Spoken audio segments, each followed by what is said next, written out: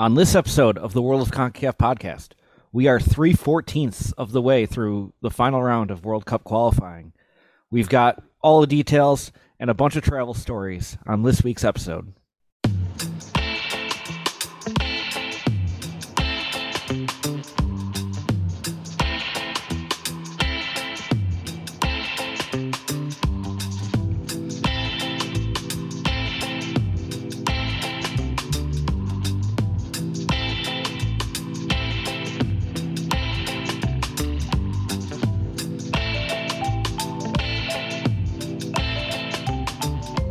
All right.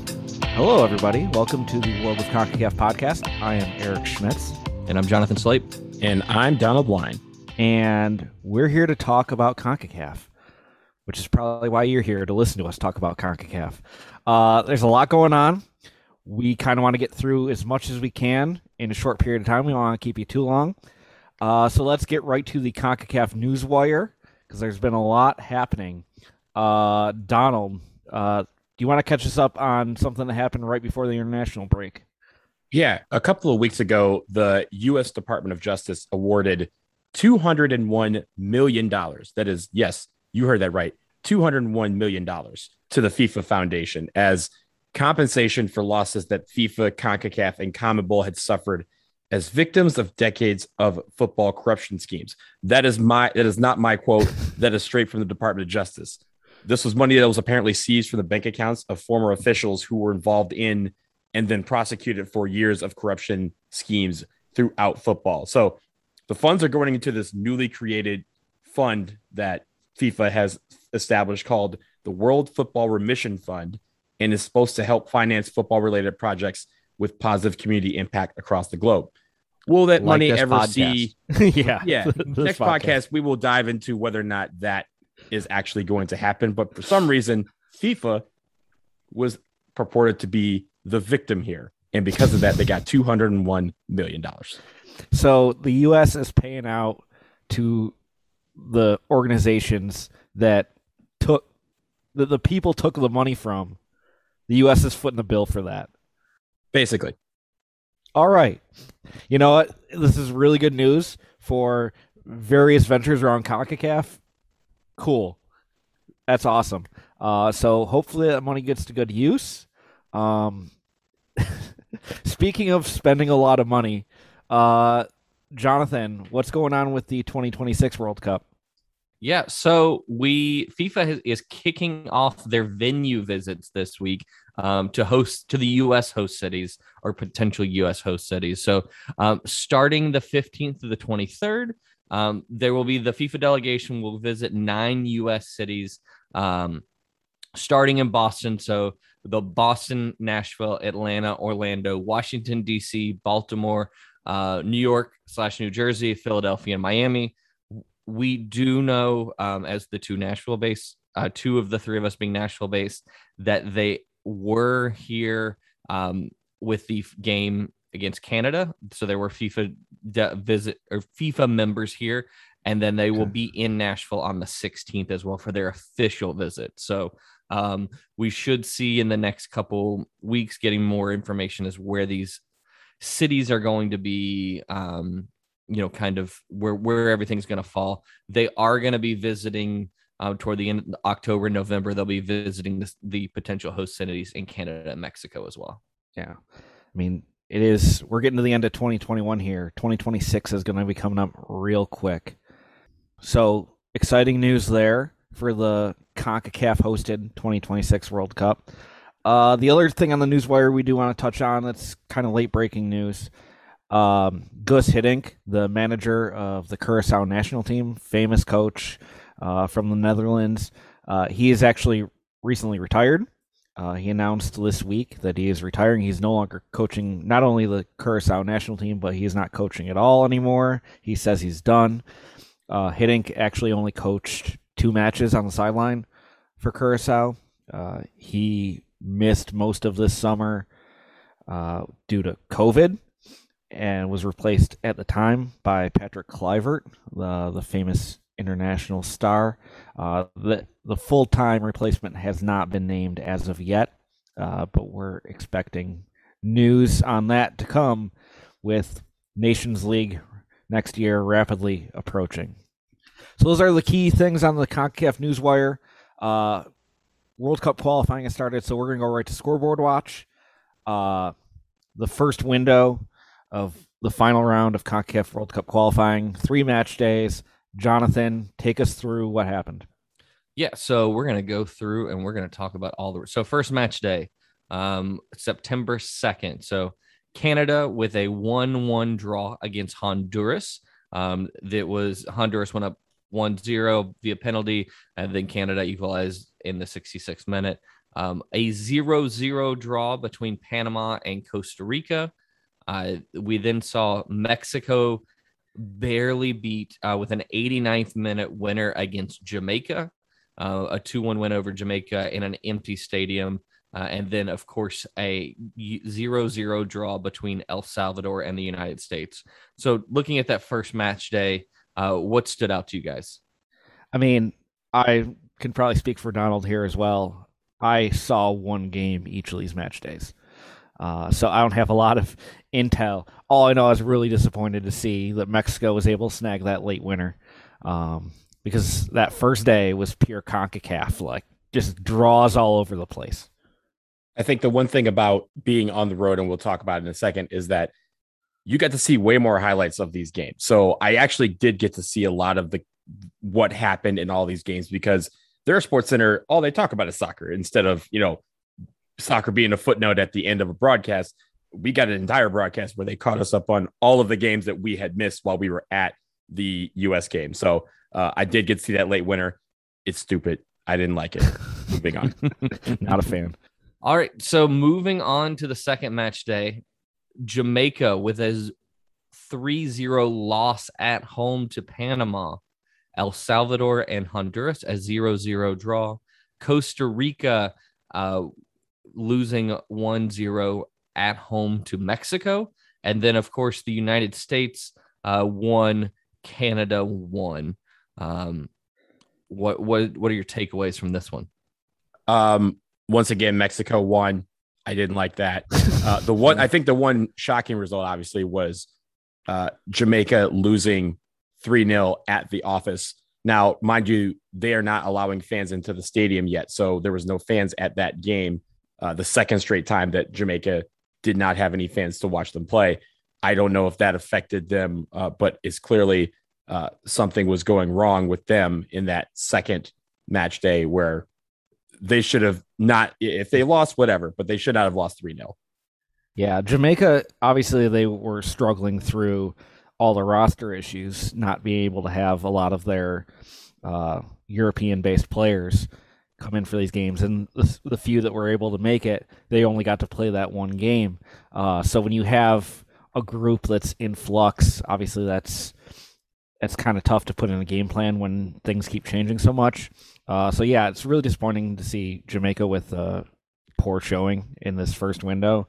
But also the U.S.-Canada match, like, great result for Canada. They had a great game plan. They could have got 3 points out of that game. Very disappointing result for the U.S. You got to win your home games. Yeah, and I'm going to touch on this now rather than at the end after looking at all 3 match days. I think the Jamaica result, especially in this one, being at home with all of their guys, so with the Mikel Antonios, Ravel Morrisons, all of their English-based players that were not able to travel to Mexico or to Costa Rica, seeing them perform better in those games versus, the game where they had everybody available, I think was the biggest surprise for me. Yeah, for sure. All right, then moving on to the final match day of this window, a little bit more fireworks than the previous one. So Canada with a big 3-0 win over El Salvador. Panama with a 1-1 draw against Mexico at home. Costa Rica and Jamaica, again, a 1-1 draw. And then the U.S. With a 4-1 win over Honduras at San Pedro Sula. And I'm just going to quickly, before we talk about those and just takeaways from the window, just update of standings. So going into the October window. So you have Mexico in first on 7 points, Canada and the United States on 5. Canada is ahead on alphabetical order. And then Panama also in fourth with 5 points. They're just behind the U.S. and Canada based on goals scored. And then we have Costa Rica with 2, Honduras with 2, El Salvador with 2, Jamaica with 1. So that are your standings through the first window. Thoughts? I mean, especially that third match day, Mexico again getting a late goal to get a result. Panama putting up a good effort at home. You got to get your results at home. Panama almost held on for a win. Canada taking care of business there. And then Jamaica was able to snag a point, which if you go through this window with nothing, you're basically done. So being able to go into Costa Rica and snag a point is good for the Reggae Boys. Yeah, and for El Salvador, they got the 2 draws in their first 2 matches at home, and then they lose really bad on the road at Canada. They go through this window having not scored a goal. So even though they have 2 points, you can't call this a good window for El Salvador just for the same sheer fact that they were not able to put the ball in the back of the net. The other thing I do want to touch on is I think you saw in that third match day the effect of depth, because some of these countries that don't have deep rosters, they struggled late in these games. You saw it in Honduras. El Salvador could not keep up with Canada. You see how these 3 match day windows might end up benefiting the deeper, larger countries going forward. Yeah, and I think that, we talked about going into this, our thoughts on, is Canada potentially the third best team in CONCACAF and how we feel about that.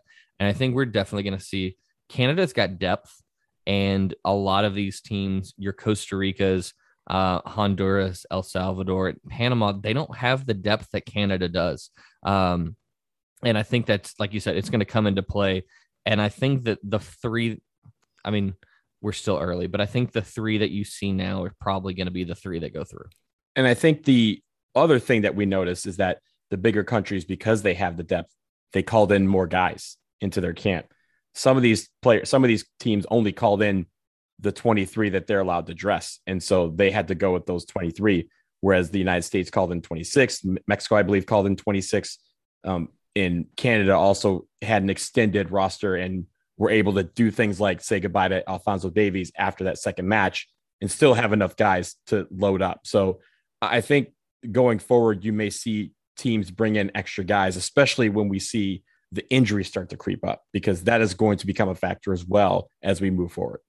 Yeah, I think the question about whether Canada is one of the top 3 teams in the group has been answered already.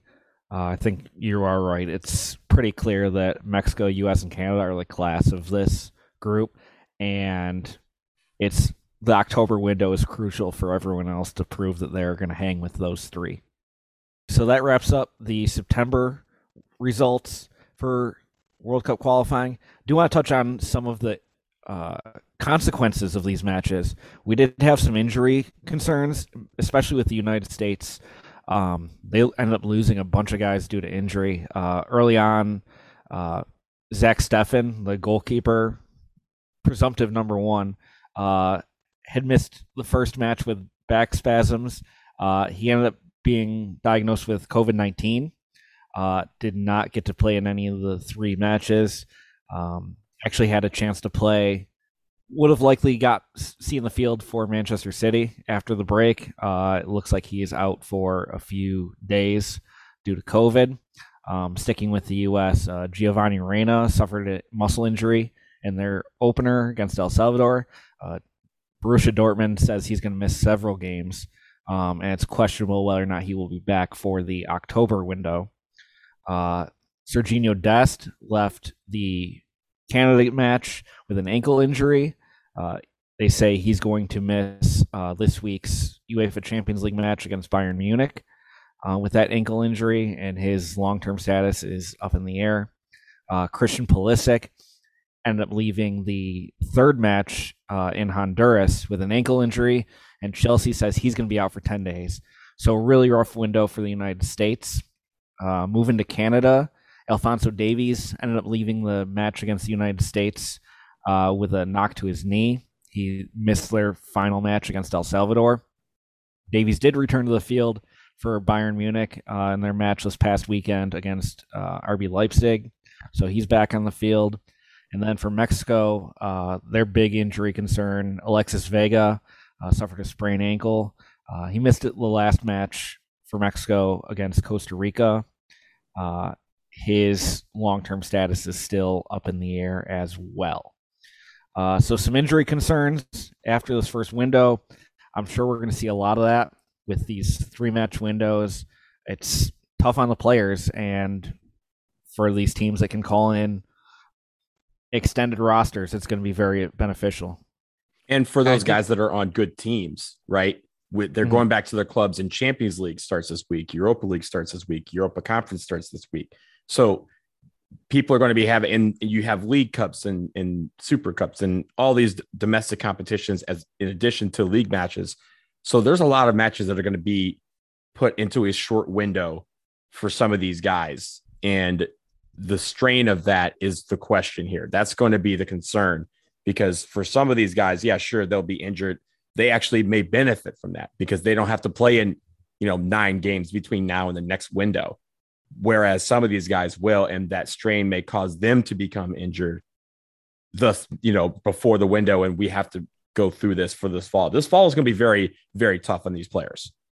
Yeah. And I think that one of the other things too, like looking at this window and, how the international game is impacting the club game is, looking at what ended up happening with the Brazilian players. We saw that, they wanted the players held out for the players that were not allowed to go to international duty due to red list countries. Mexico had originally even lodged that Raul Jimenez missed this past weekend's game for Mexico, but they ended up, all of the teams ended up withdrawing those complaints. So it's going to be interesting to see what happens going into the October window from that end as well. Will we see countries make exemptions for professional players that are going abroad? And I think that's just something to keep our eye on as we go forward. That's going to be on FIFA. FIFA's going to have to get all these confederations into a room, and they're going to say, look, how are we going to make this work so that you guys can have your players in your clubs, and also these national teams can be at full strength, because they can't have this every single month where you don't know if a guy's going to be released because, one day, the country they're going to is is an amber country, then it's a red country, then it's a yellow country. Like, that shouldn't matter. FIFA needs to get a hold of this quickly, because otherwise it's clear that the clubs and the leagues are going to hold the power, because all they're going to do is say no. And we're seeing that they're winning out, because it's not like these players are saying, well, no, sorry, I've been called in, and they're going to, Brazil or going to Mexico. They were staying at home because they know who are paying their checks. So and it's not even paying. This is going to be an issue. It's not even they're paying their checks. It's the fact that these players would be required to stay in a hotel for 14 days, no training, no access to the usual nutrition that they get. And it's really just, it's setting these players back a long way. So I know we need to move on, but that was just my last piece on that. No, I mean, it is a huge thing. And when it comes to World Cup qualifying, I mean, this stuff affects who's going to make the World Cup, and who makes the World Cup affects a lot. The repercussions down it like the repercussions are years down the line. Imagine, Jamaica ends up going through and they miss out on the World Cup by like 2 points, right? This window would have been important because they couldn't get any of their guys in, and that could have cost them a shot at the World Cup. This is going to happen. It may not happen in CONCACAF, but that will happen somewhere in the world. Some team will be left at home for the World Cup because for one window, they were not able to get in their best player, or their second best player, or their third best player. And those points will affect them in the final standings. Left at home for the World Cup. Couldn't be me. Wouldn't know what that's like. Won't be me. Won't be us. All right. So that wraps up Scoreboard Watch. We're going to move on to what we're going to call a new segment, the first of a series, which will be like this is the heart of what I wanted this podcast to be all along. We're going to call the segment Pod on the Road. And a little background. So Donald and I both traveled this window. We actually attended all 3 U.S. men's national team games, the qualifiers this past week. So we started in El Salvador, came back to the U.S. to Nashville for the Canada game, and ended up going down to Honduras. We're going to talk about that because the greatest thing about CONCACAF is the cultures. It is the vibes, and there were a lot of vibes. So, Donald, first up, Jonathan, what do you want to know about these trips? So I'm going to preface this by originally I was, wasn't traveling to any of these games. I was in a wedding on Sunday and still made the wedding, but there was much like Hold up. I just want to say congrats, Kyle and Katie Joe, on your wedding. Congrats. I'm sure you're listening, but I want to get that out there. Kyle may be listening, but I don't know if Katie is. But no, so he's going to make her listen to this part. He will make her listen. Exactly. We had some COVID issues in the house. It's under some COVID protocol, but I guess I want to know, sitting down and watching that game on Thursday night, was the atmosphere, especially during the national anthem, as crazy in person as it was on the broadcast? Crazier. Yeah, like I ended up watching the broadcast back like when I got home this past weekend, and I'm kind of offended at CBS for how they failed to grasp like the intensity of the environment, like the crowd noise and the like you did not get a sense of how intense it was in the Cuscatlán for that game. I think you did when Gio shit himself during the during the national anthem is the best way I could put that. I mean, and like that was a funny thing because I saw the clip of that after the game because we were sitting in the top corner. There's a scoreboard, but they weren't showing video or anything like that. So you had no idea that happened.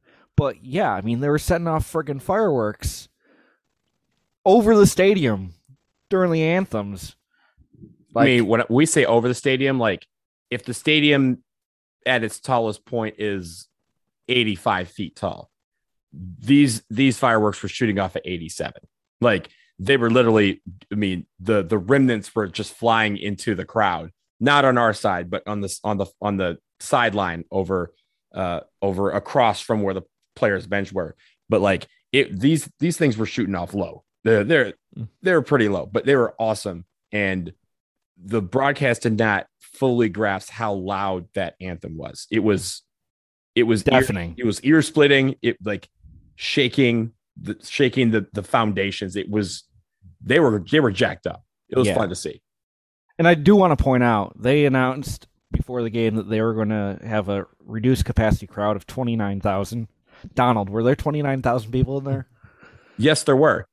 There were. Here's why. Because the stadium capacity is 30,000. So yes, they reduced capacity by like 1,000 people. There was no reduced capacity. Like every aisle in that stadium was full of people packed in.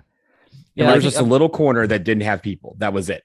And I don't know why, but like the people that were like in the aisle where we were could have easily fit in this little pocket corner on the far sideline. But yeah, it was funny because they kept saying, "Oh, it's 50% capacity, which is 29,000." And I was like, 29,000 seems a little low, or that's high for being 50%. I thought this stadium is not that big. Sure enough, the stadium fits like 30 or 31,000, and they put in 29. But everyone was vaccinated. You had to show proof. They even had doctors get on our bus and check everyone's ID and check everyone's vaccination card to make sure that they were, fully vaccinated. And you had to have 2 shots. You couldn't have had a J&J. So I thought that was pretty reassuring. Yeah. Do we want to back up and like kind of tell like the story of getting to the stadium? Because I feel like that's it. You want to take that? Yeah. So the night before the game, we had been told that there were a few a few threats that had been made, not necessarily against us as people or against us as Americans, but just on the game, just security threats that we were told to take heed of. And at first they were saying, hey, you probably shouldn't wear anything very outlandishly American or anything like that, because you may have to walk through a crowd and you don't want to, piss anybody off.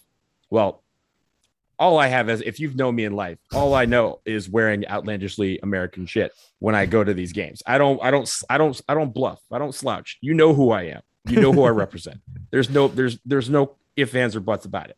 So I was like, I don't know what I'm gonna do. I guess I'm just gonna have to, do some push-ups and walk through cock D's just ready to go. But what happened was the embassy came through, US Soccer came through, and they set us up with a police escort that took us all the way into the stadium, which was pretty cool. And so it was rush hour too. So like it was rush hour. And the thing is, the cops, you think cops are like, here, cops, you hear a thing, rush hour, you kind of see like the part the Red Sea and everyone goes through. No. Cops were asking people like, yo, please, can me and this bus get through? Like, and some cars were not having it. Some cars like, yo, I gotta go to the game just like you do. So we pull all the way, we get all the way to the stadium. It took about a half hour to get to the stadium. And right outside the stadium, there's maybe about 10,000 people who have not gone in yet. And a couple people are banging on the bus and stuff like that. Not like anything harrowing, just all fun, right? Yeah. So we pull into the stadium. And then, as I mentioned, the doctors and nurses get on the bus. They check all the IDs. They check all the vaccination cards. And then we finally just kind of get off the bus and literally get off the bus and can walk right into the stadium. Yeah. So there was a line at our gate. There was a line at our gate. Yeah, there was a line at our gate, but we just bypassed that line. And we get in and they hold us for a second just to make sure that the aisle is clear to kind of escort us to our seats, which are, in the end zone, but kind of in the top corner of the end zone. And so as we walk in, and Schmitty, you can test this, like we walk in and you hear a couple people clapping. And so a few of us clap with them. And then all of a sudden, everyone around the stadium figured out what they were clapping for. And as we walk into the stands and start walking down the aisle to get to our seats, the entire stadium gives us a standing ovation, which was no joke, unheard of. Yeah. Never seen that in my life.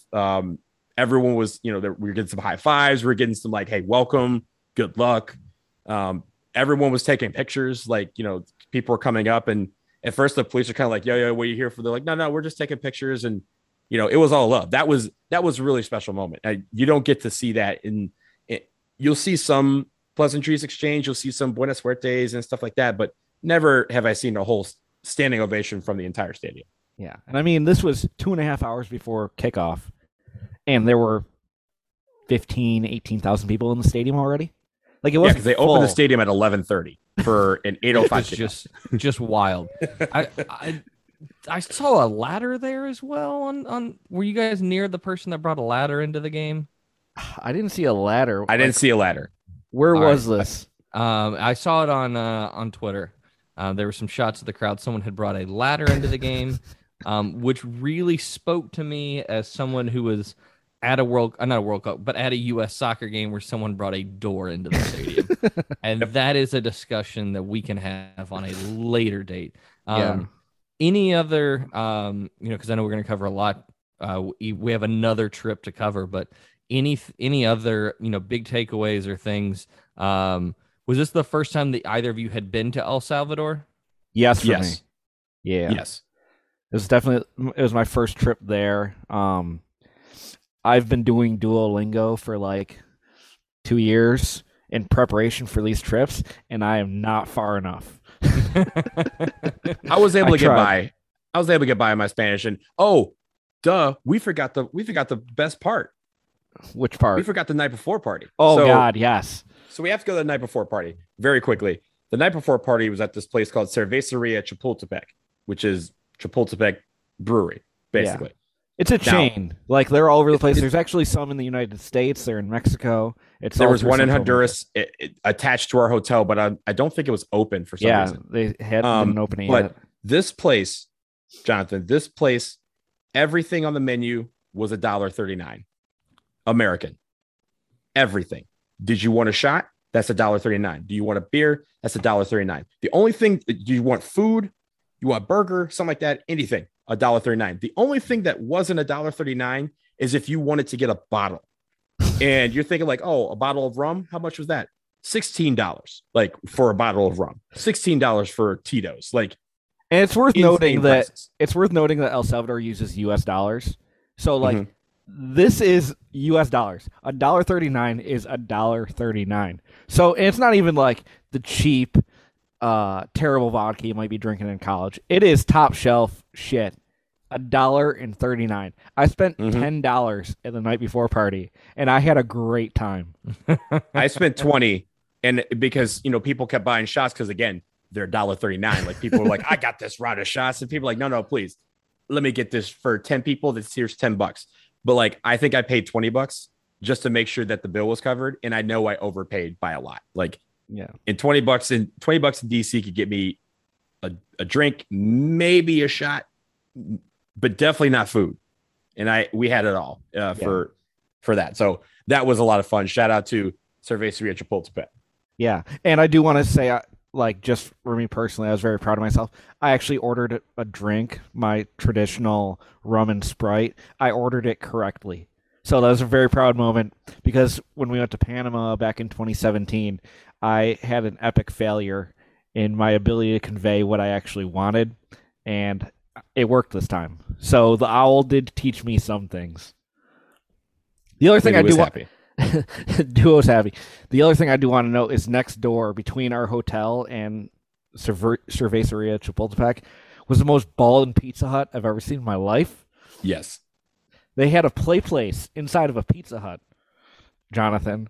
2 stories. I'm here for that. Was there a ball pit? Yes. It was unfortunately closed by the time we would have been available to go, so we didn't get to partake. And shout out the pupusas there. The pupusas there were as advertised. Donald, they're really, really good. Do you want to tell more about the pupusas you had?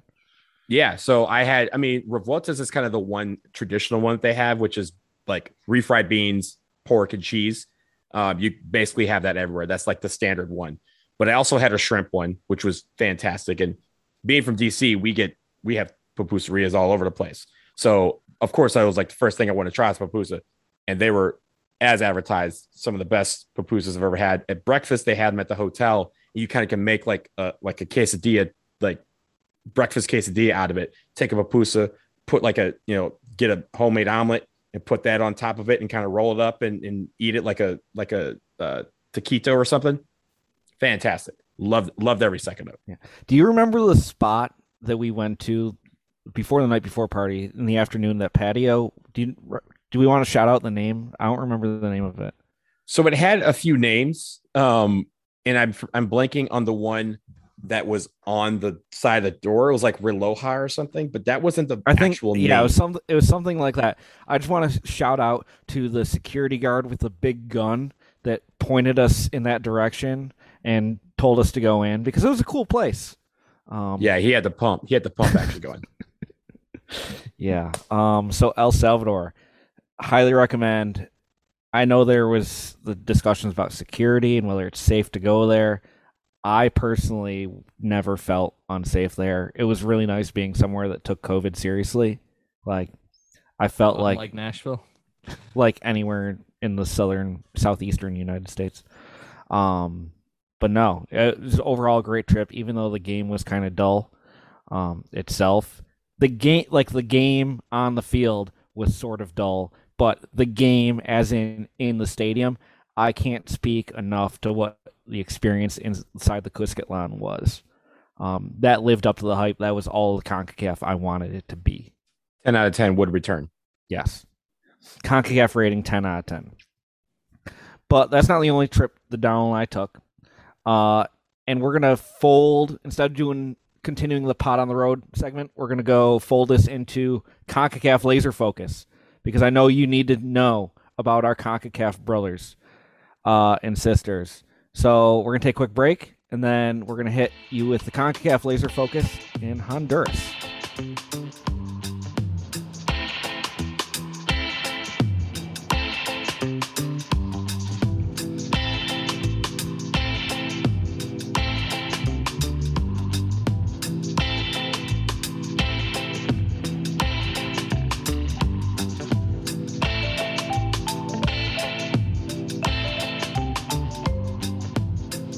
Okay.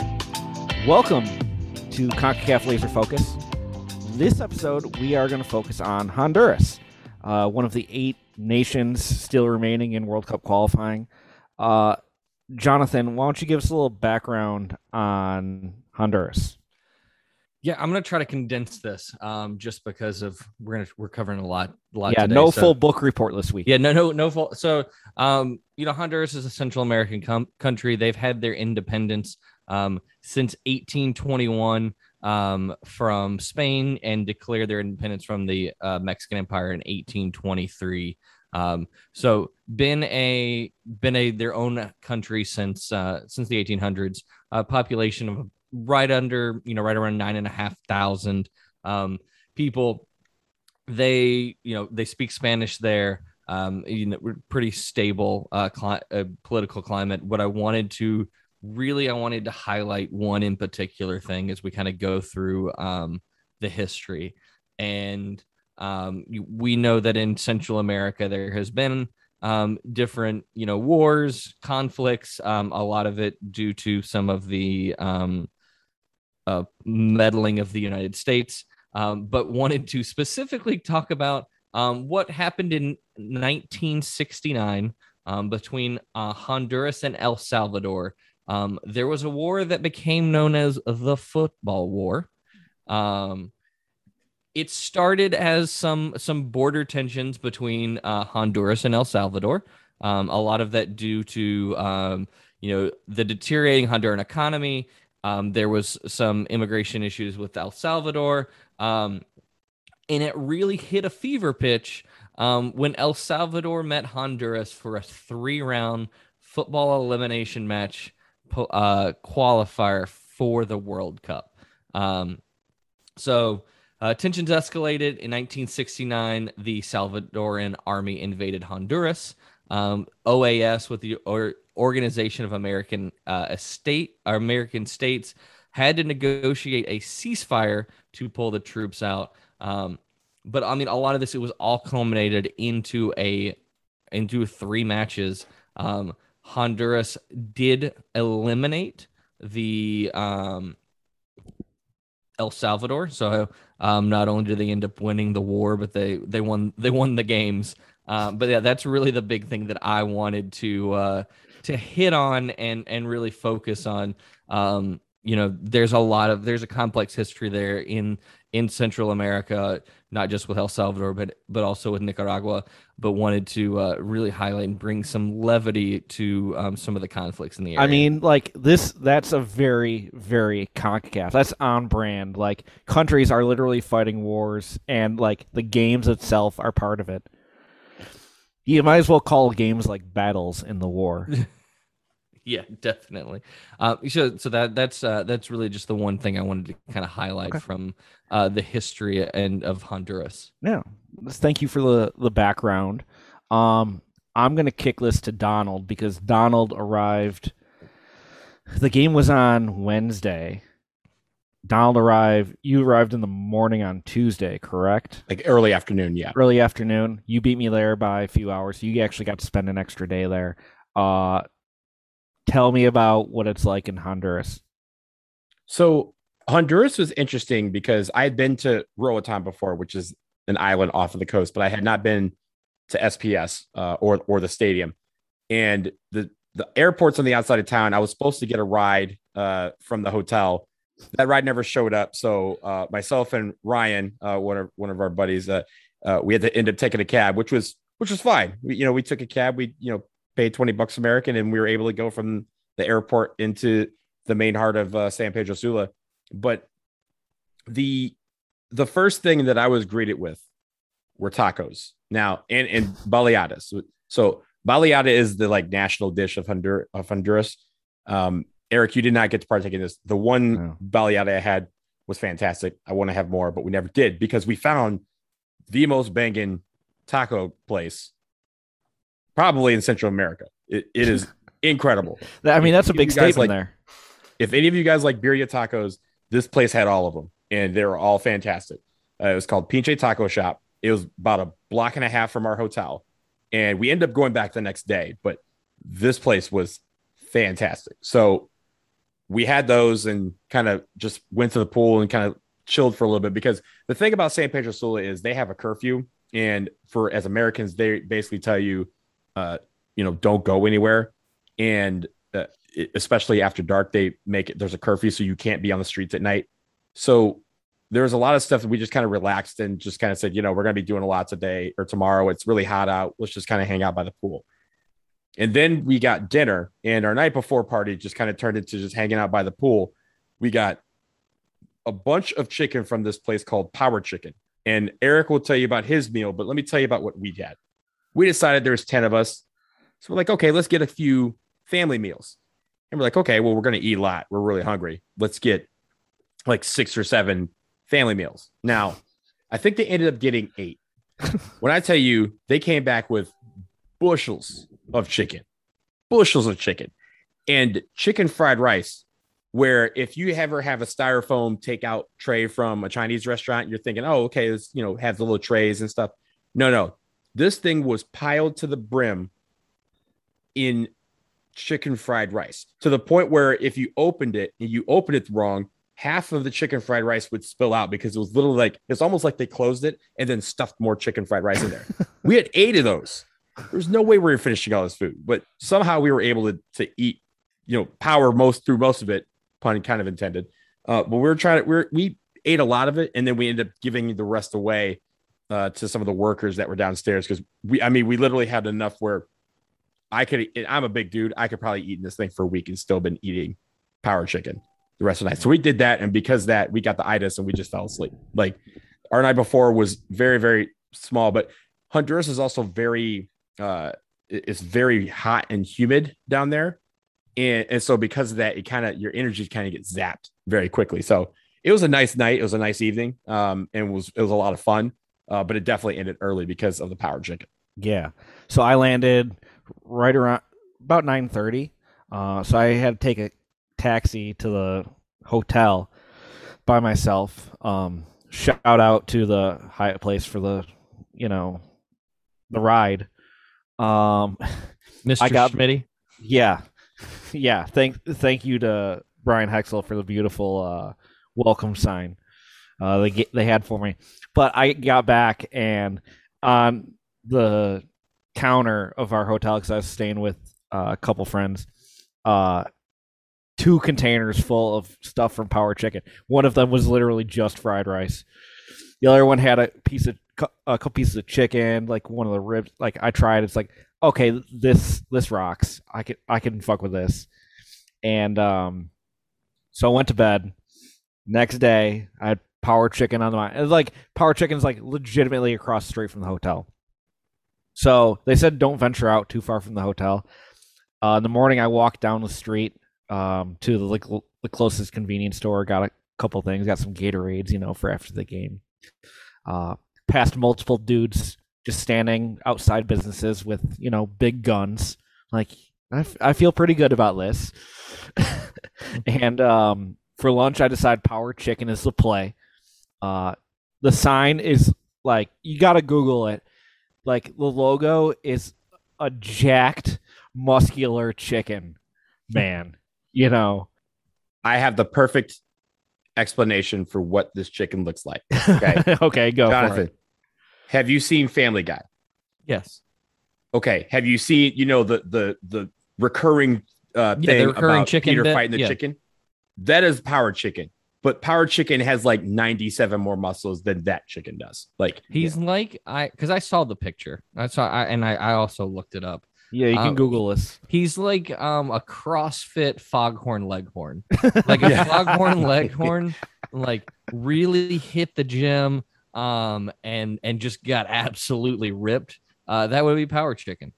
Yeah, no, Foghorn Leghorn never skipped any day during pandemic. He was in the gym. all business.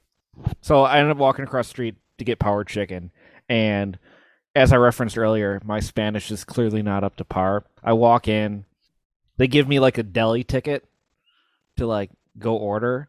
I have no idea what anything means. Like, it's almost like fast food place. I had no idea what to do. They told me to go sit in a corner. They had all these socially distanced chairs like for a waiting area. I'm like, I have no idea what to do. So I got on my phone and I ordered online. Got myself.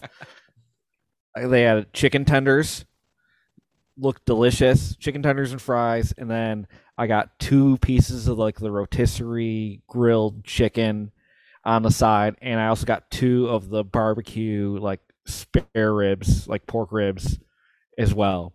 Like two to 3 meals worth of food. It was like $15 with a drink. Just incredible. So get my food. I'm waiting there.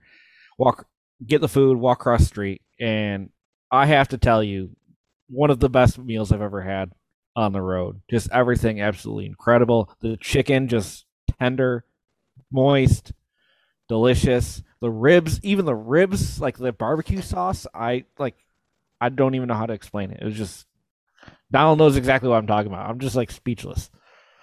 This was really good chicken. This was really good. I mean, the ribs were, I think I had one rib and it was pretty good, but that chicken fried rice, that rotisserie chicken. I didn't even have the fried chicken. We didn't have enough arms to carry the fried chicken. We just got the rotisserie chicken. That was enough. Okay.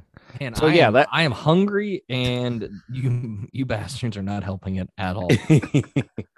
Listen, next 2 cycles, next time the U.S. has to qualify, if they get a game of Honduras, I'm not gonna lie, half the reason I would go back would be Power Chicken. Who says we have to wait till qualifying? That's right. I mean, there's always Nations League, a much more important competition. Or when Power Chicken hires us to be the official podcast sponsor the podcast. Listen, Power Chicken reshared my story. Like I gave them content and they blasted it out on the interwebs. So they're already fans of my work. And I'm fans. I'm definitely a fan of their work. So yeah, lunch was great. I ended up hanging by the pool the rest of the afternoon for the game. Like Donald said, it was muggy as hell there. I mean, it was high 80s, probably felt like high 90s, but just hung out at the pool, drank some Imperials, waiting for the game. Donald, you want to talk about going to the game and the experience of getting there? Also, shout out Salva-Vida because we drank the hotel bar out of it 2 separate days. That was the only reason why Eric was he was only able to drink Imperials is because Salva-Vida was sold out. We had bought them all and drank them all. But getting to the stadium was a similar setup. We, had a police escort. We kind of rolled in with the Honduran team because they were staying next door. And so we were able to basically just combine the escorts, and we were rolling in first and then they rolled in behind us. But again, they just pulled us right into the stadium, like past everybody. It took maybe 20 minutes to get to the stadium. We pulled right in and literally they took us out and said, okay, your gate's going to be right over here into the stadium. It took a little bit to kind of go around the stands because we had to go through a special gate to get to our section. The gates at Estadio Olimpico don't make a lot of sense getting from one spot to another. Because like when we were getting in, they made us go through like this one into the stands, up this stairway, through this one gate. And then on the way out, like we just went down some back stairway and there was like which we could have just gone up. We could have just gone up in the first place. Right. But yeah, so we ended up doing that and we had a section essentially to ourselves. I mean, there's a few people next to us, but there was really a couple people behind us, but it was about 25 or 30 of us just kind of chilling in this section by ourselves and overlooking. I mean, there wasn't even a lot of people in the section underneath us or above us. So it really was, we were kind of insulated away from everything that was going on for the most part. There were still a few people there, but again, people were coming by wishing us luck and, saying like, oh, America, good luck. And, welcome, those sort of things. So while the atmospheres, I think I say this to reiterate that because before this, we saw some articles and Eric and I didn't really get to read these until we got back, but people were talking about like basically how these people are animals and how they're, they throw severed heads onto the field and they, that Americans are unsafe and they have to, we have to be literally walked in and out. We could enter that stadium on our own. It was, everyone was fine. Everyone was showing mad love to us. And we saw nothing of that. So and I'm talking for the group. I mean, I can speak individually, Eric can speak individually, but like as a group, nobody gave us any problems. And No. I think when we talk about the media portraying what these World Cup qualifiers are like on the road, yes, they're intense, but you can leave it at that and you can describe it in a way that's accurate. And I don't think, I think they're being disrespectful to El Salvador and Honduras when they were talking about some of the things they were saying in order to pass the sniff test of it being intense. These matches were intense enough. These crowds were intense enough, but it was all love. And if you were sitting on the fence, don't sit on the fence. Go to one of these games because you'll see for yourself that there's really nothing to worry about when you're with a group of people, and that everyone there is there for the same reason, the same passion and the same love. We're just rooting for separate teams. Oh yeah, absolutely. Like I cannot speak highly enough about like how nice everyone was, how gracious they were. Like before the game, like we're taking pictures with the opposing fans through the fence. We're like fist bumping and things like that. Everyone wanted to trade stuff with us. Like they were trying to get scarves, hats, jerseys. They wanted to trade everything. Like it was just like I didn't get any animosity at all. And even as the game went on, the only time we actually got hit with anything, like I don't think we ever were like attacked in any way until the US tied the game. I think it was like one cup flew. I think someone said they got hit with a quarter.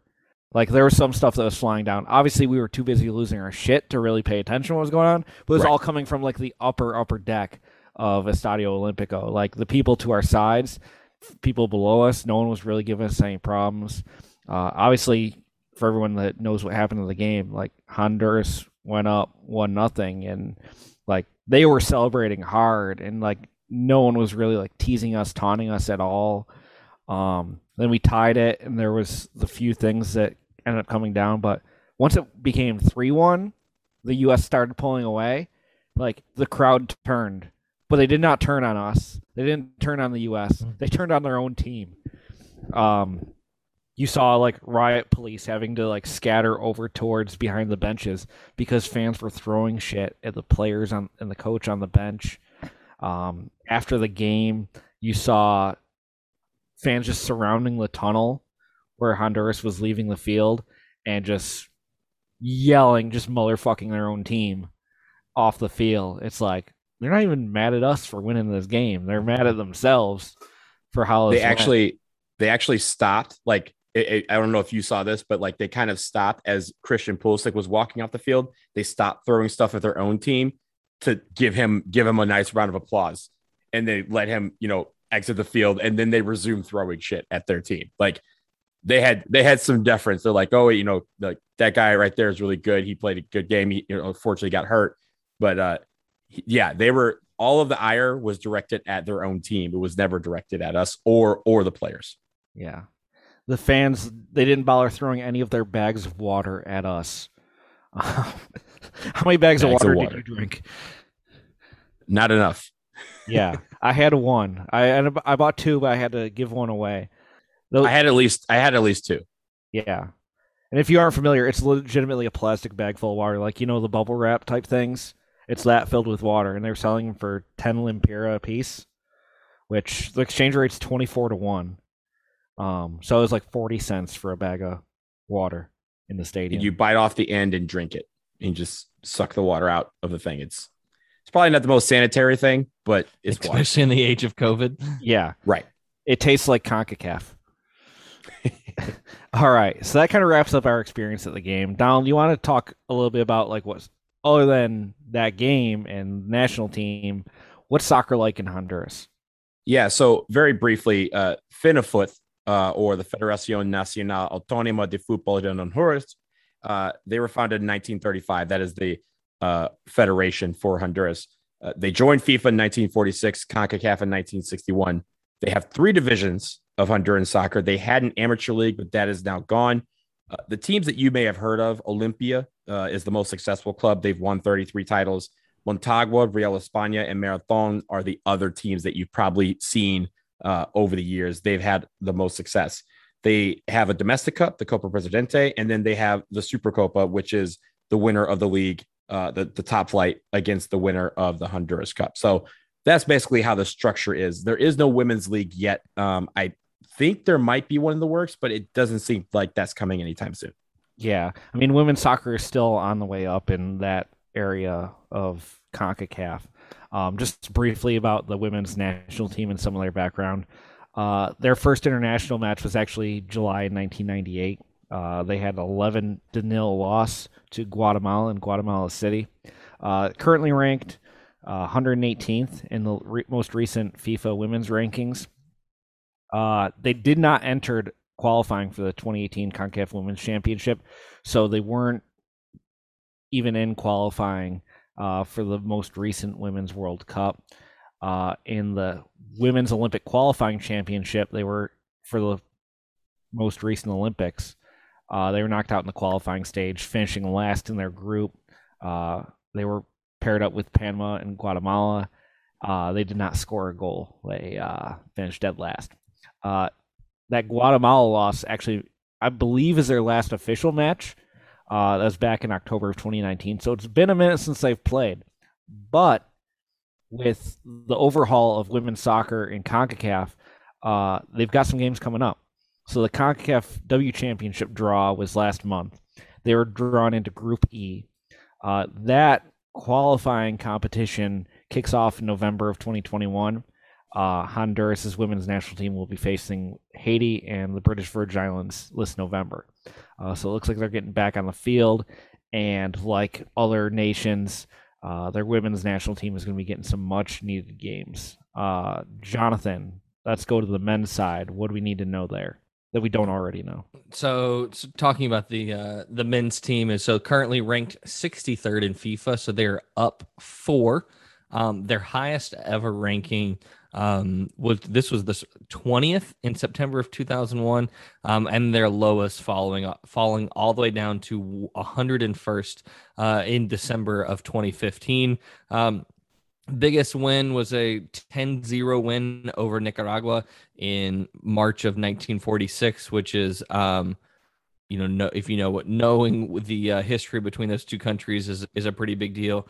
They have made 3 appearances in the World Cup. First one was in 1982, and most recently was in 2014, where they finished bottom of their group, securing 0 points. They have had some success in the CONCACAF Championship, and winning it. Best is champions in 1981, and then Nations League final are one of the 4 countries that has made an appearance in the CONCACAF Nations League final, which we all know is the most important tournament in international soccer. Yeah. I mean, if you look at CONCACAF in tiers, I feel like Honduras is definitely one of the upper echelon, like second tier teams. Yeah. Los Catrachos. Well, yeah, and they're definitely, and we've talked about this before, they're definitely a team that's in the midst of some transition. Last thing I do want to call out is their player with most caps is Manuel Figueroa, who we saw most recently, who has 172 caps. Damn. That is a lot. But as you mentioned, they did make the semifinals of the CONCACAF Nations League, so they are among the elite in world soccer. So yeah, that's Honduras. I think the next thing that we need to do is move on to real team or fake team. Jonathan, you're on the hot seat. Let's go. All right. Are you feeling good? You feeling good about this? I feel good about this. It's been a while since I've been on the hot seat. No one's gotten more than 4, and I think this last go around, I don't think any of us has gotten more than 3. Have they? I feel like I had a very good outing the last time. I got to put together like a scoreboard for us to like keep a running track. Maybe we'll get that on the Podbean website. Is the running tally of real team, fake team results. But for those of you who may be new, what we're gonna do, because CONCACAF is CONCACAF, some of the teams that you come across in these countries, they sound made up. So it's up to us to figure out if they're a real team or a fake team. So Donald's going to give out some team names. I'm going to give out some team names, and Jonathan has to decide, does that sound like a real team or does it sound like a fake team? So, Donald, go ahead with our first team. Okay, so the first team we have up is CD Medalla de Plata. We go real team. That is a fake team. CD Medalla de Plata. Medalla de Plata is Spanish for silver medal. I don't know why I decided to do that, but yes, silver medal. That is a fake team. Great start. All right. My first team, Honduras Progreso. We're going to go real team. That is a real team. They're in the Liga Nacional. They're Honduras Progreso because they're based in El Progreso. They are currently 8th place in the Apertura 2021 season. All right. The next team I have for you is Agua Caliente. So hot water. Yes, hot water. Jonathan knows his Spanish. Ooh. Let's go real team. Like that just seems like you've already got me with silver medal. Let's go real team. Are you sure? Yes. You are correct. Yes, Agua Caliente, believe it or not, is a real team. They are in the Honduran Liga Mayor, which is the 3rd division of Honduran football. I'm very interested in the reasoning for this team. As someone who is a big fan of the band Hot Water Music, I like to think that is the reason, but I don't think that is. But I think I'll just keep that. I'll believe that in my heart. Listen, folk punk is hot in Honduras. All right. My next team, Real Honduras. Man, these are the ones that just that get me because it's like it sounds like you threw a Real in there. Let's go real team. That is a real team. They are in La Liga Mayor. They're actually based in San Luis. All right. All right. So the next one I have for you is Homeboy. Homeboy. Oh, man, that's going to give me 4. Oh, man. You know what? I'm going to swing for the fences here. I'm going to go real team. That is incredible. Yes, they are a real team. They are really called Homeboy. They are also in the 3rd division. I don't know why they're called Homeboy. Why, all these other names are in Spanish, but this one is straight up Homeboy. I didn't have to, but like if it had been boys, it would have been the question of S or Z. We may put that on the t-shirt. The podcast may say World of CONCACAF on the front and the back. It's going to say S or Z. S or Z. Merch coming soon. Yeah. You got to drop that on the Patreon. Yet to be established. All right. My last team is Arsenal. So we've seen a lot in South and Central American countries that teams that have names similar to, or even the same name as. I'm gonna go real team. I'm gonna swing for the fences. It could very well be fake, but I'm gonna take a guess. Go for glory. Be the first one to get 5 and probably strike out. Arsenal is a real team in Honduras. They're based in Roatan, actually. They are currently in the Liga de Ascenso. So, Jonathan, huge outing. 5 out of 6. Congratulations. How do you feel? I feel great. I mean, it's basically better than going to a game is winning this. Winning real team, fake team. Is winning real team, fake team. But no, I feel great. Okay. Well, congratulations. I will say that for the record that Honduras has a lot of teams. You're mentioning you had the right logic. They have a lot of teams that are named after other teams, but they're very random, right? They have Real Sociedad, Arsenal, Juventus. Like they have it's almost like they saw a team on TV. They're like, yeah, that's cool. I want to be like them. And they name a team after them. So they have a few that are just kind of random like that. So I'll give a little history about this. A lot of those instances, I mean, I don't know about Honduras specifically, but I know specifically the Everton that's in Brazil and the Liverpool that are in Uruguay. is the fact that a lot of it was people from those cities that came over and brought the rules over, and kind of started that, then named their teams after where they were from. So a little history lesson there. Or they had history with that club. Like I know there's a couple where, like for Barcelona, if you see Barcelona somewhere, it's because there was a member of Barcelona who moved there and said, I'm going to start a Barcelona club here. Yeah. Nice. Well, Jonathan, congratulations. That wraps us up for this episode.